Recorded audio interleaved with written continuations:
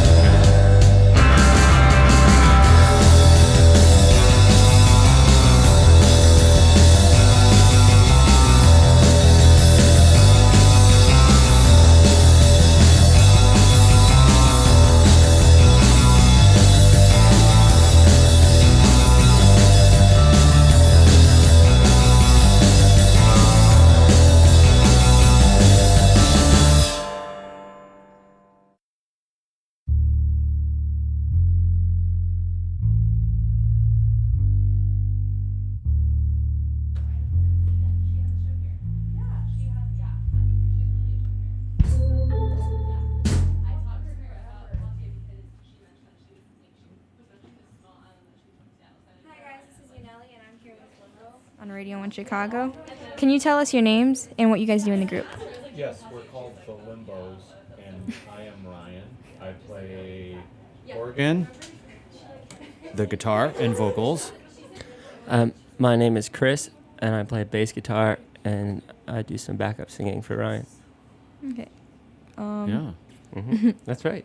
it's exciting. How many albums have you put out now? Oh, let's see. We've put out 4.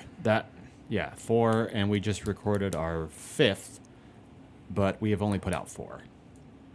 But the 5th will be out in March, and we've recorded 4 albums.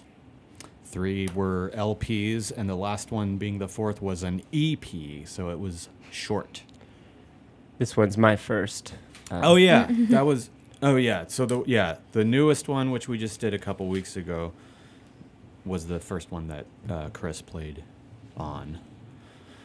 So that's pretty fun. Yeah, it's fun. It's fun to play with Ryan and the boys. Yeah. This new album is being released by Fairmont Music. How did you end up working with them? I submitted a demo to them a few months ago, and a couple days later they replied and were interested in having us join their roster of bands. And I had 2 very lengthy phone conversations with him. He just sent us a very artist-friendly contract, and we looked over it and had a lawyer look over it just to kind of make sure it was in our favor, because a portion of it I don't really understand. Lots of lingo. Yeah. But it did say we were going to be huge rock stars. So that was neat. Yeah, so that's exciting. No, I just submitted a demo impulsively one night at like 3-4 in the morning, and unexpectedly heard back from them 2 days later, and that's how. All right. Dan Wagner said that your music is sleazy yet refined. Tell us why you like that definition or description. I think we're sleazy people, but I think we're the definition of sleaze sonically, in a way. Does that make sense? Does that make sense? Yeah. No, I mean it's pretty accurate. Let's see. Yeah, I like it because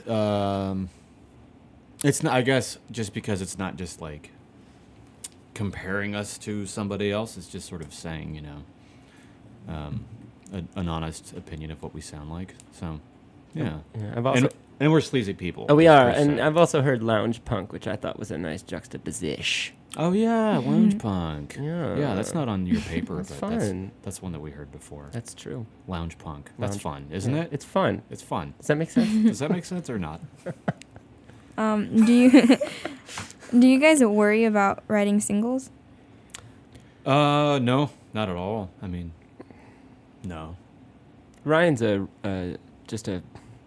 he's not a by the book songwriter, and it just kind of pops. So I don't know if it's him. I'm gonna speak for you. Mhm. I don't think he's really trying to write something that might be declared a single per se, but it's just the reason I love the band and always have, and I'm honored to have joined it, is because the songs sound fresh and catchy, and I'm really looking forward to being able to buy things like cars. You can buy lots of things with money. Yeah. Ryan, you do some video work. Have you guys worked on any videos for your music? Yeah. I did. I directed and produced. I guess that the last 3 of them, and then there were a couple other ones before that my friend Matt Hendricks made. But yeah, the label was actually really cool and supportive of letting me kind of have total control over the videos. So yeah, I make those. I have an idea for the next one too, and it's going to be a lot more complicated to make. You know what I mean? Mm-hmm. Is it hard for you to come up with concepts for your video? Oh no.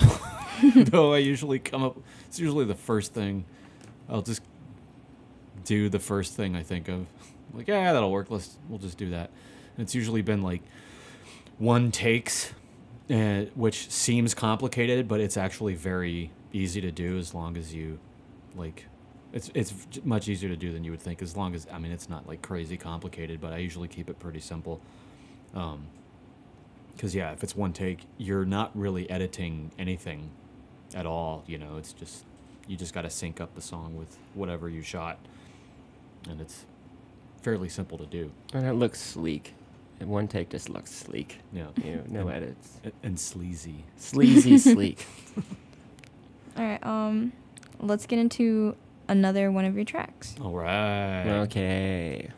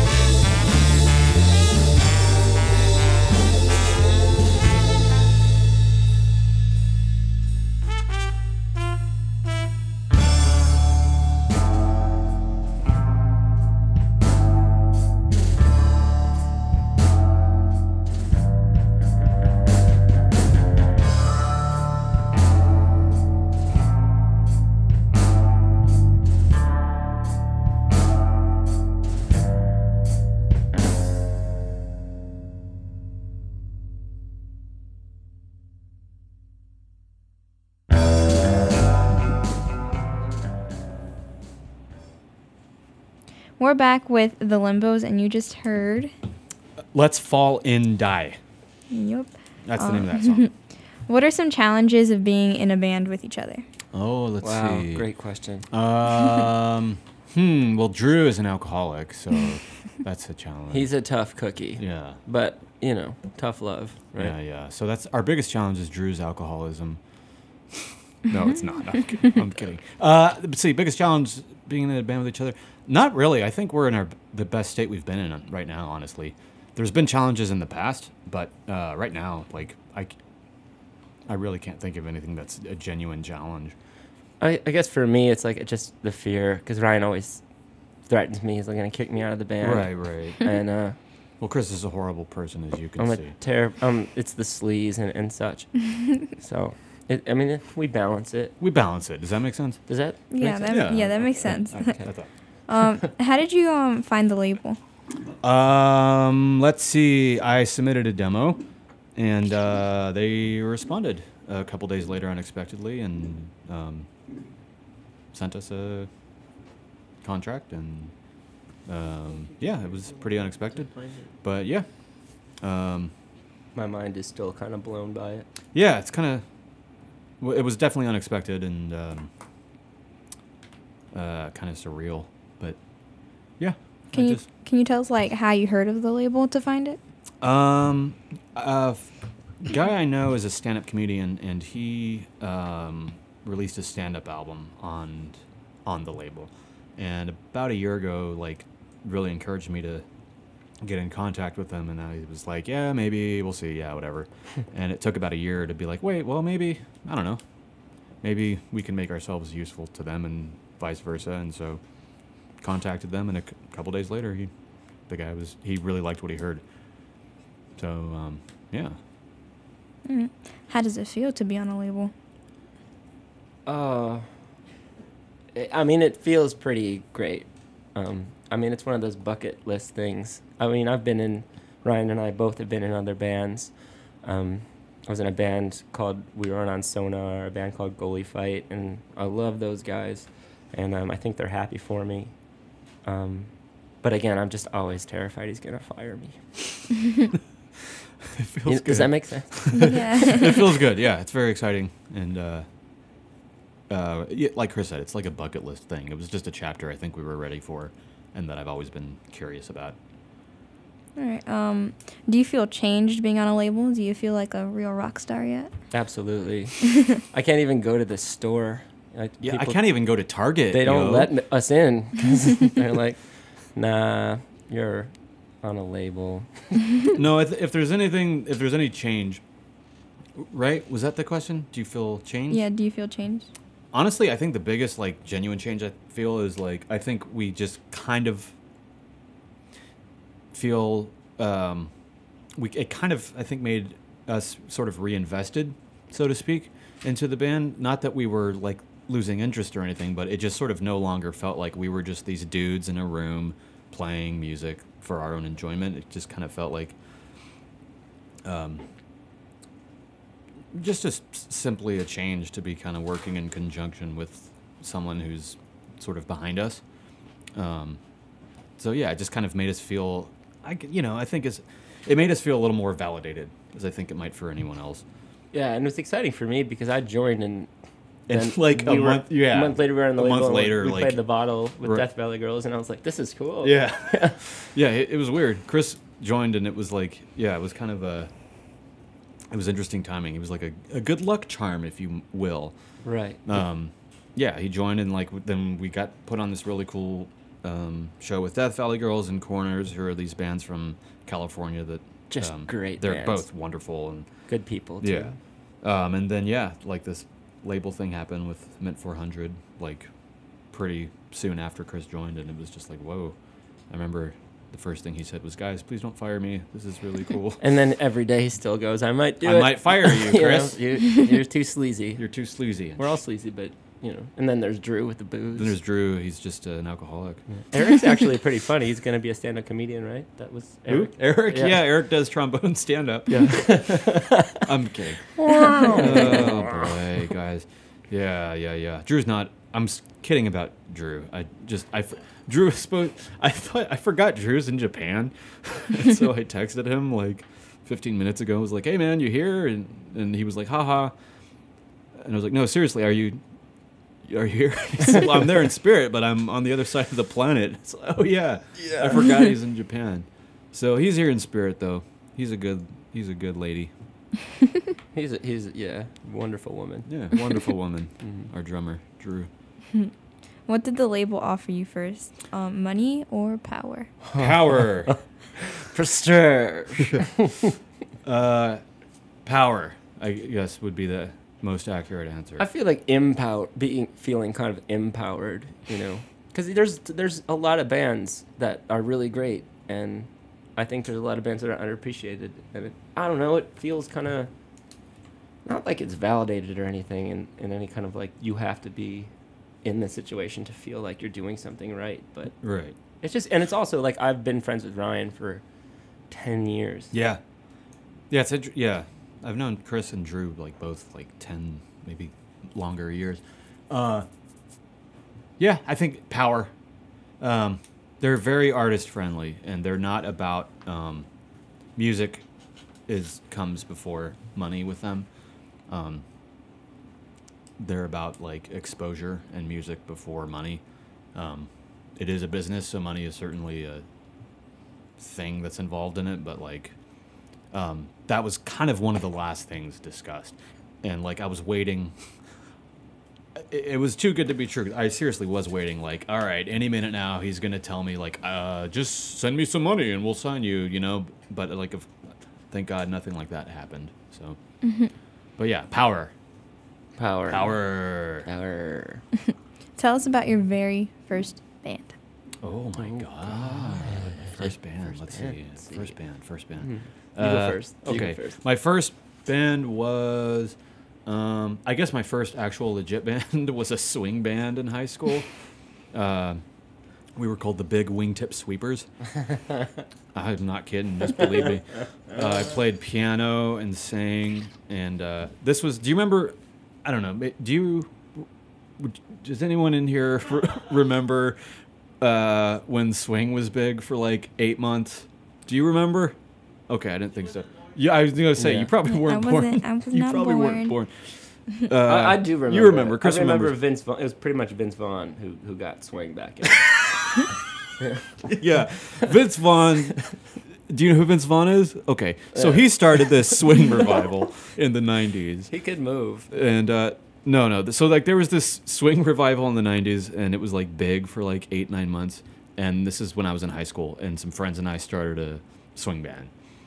And it was fun. It was cool. But yeah, we did like half originals and half covers.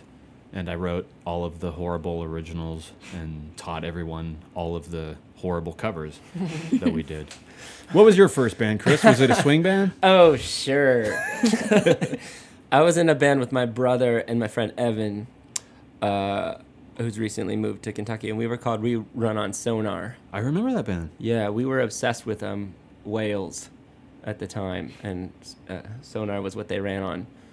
And we were a swing band for sure. No, they weren't. No, we weren't. You were like what was it? Like I talked to Evan about this. Yeah, it's alternative rock. You know, it was like Smashing Pumpkins meets Vince Vaughn. You know. We were good. We played the Metro. It was fun. It was fun. That's all. I'm done. I fire myself. Smashing Pumpkins meets Vince Vaughn. That's how I describe myself. All right. When did you start learning to play your instruments? I started learning to play piano when I was 6. Took some piano lessons.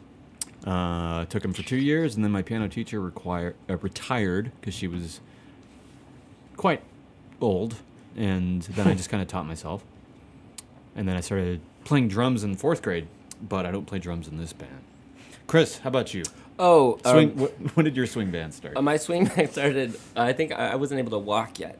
I was a toddler. No, I took guitar lessons. My mom was like, "I'll get you guitar lessons," and so I got a guitar, and I hated it. I couldn't understand I don't know. It's just the guitar player. He was this guy on a motorcycle and a beard, and he's like, "Yeah, man, you just gotta practice all the time and stuff." And I was like, sheet music, and I can't. Sheet music looks like visual braille to me, so I just started listening to the radio. My brother and I would picked up guitar, and I hadn't ever played bass before this band, and I think it's going okay. Yeah, Yeah. it's going great so far. So far, until I we fire him. Until I can. When will your album be released? Good question. This new album will be released in March. It was initially January, and then it got moved to March due to other releases. They get backed up with like releases and compilations. They put out a lot of compilations. But yeah, it'll be out in March. It's called 10 Notifications. We live in a digital age. You have to understand. It is. I mean, yeah. It's like, I don't know. Some of the songs are commentary on like the modern world and screens and Swing music. Oh, yeah. Are you nervous after waiting so long for your album to be dropped? No, honestly, it's like we somehow we somehow made it in 3 days, 3 long 10-hour days. And there's some vocals that we kind of agree need to be redone. And so it gives us time to just redo those without any pressure or anything. I also think that, and I'm being a little biased maybe, because I always liked Ryan's tunes and what we all bring to him, but I think the record's really good. Yeah, the adjectives are, I can't, because, I feel like No, it sounds great. I've Yeah. listened to it a few times, like all the way through, kind of dissecting it, and it really does sound cool. I think it's the best thing we've done. The track list, it's tracked out so well, too. Oh, I worked it out like, an equation. It's Ebbs like and flows. it really does. It's like a roller coaster. It's very, it starts off pretty angry, and then it's sort of hopeful, and then it's like suicidal, and then it's like really caffeinated, and then it's like synthy and kind of drony. Like it has a real flow to it, and yeah, I don't know. I'm just glad we were able to have some time to sort of correct, so to speak, what we want to adjust with it, Yeah. Yeah. Do you guys have any shows coming up? We don't have any shows coming up because we've kind of been in like album preparation mode for the past since July. So no, no. I know where it is. I don't know when it is. So that's probably not very useful information. It'll be at Empty Bottle with Electric Dylan. I just don't know when it is. All right. Yeah.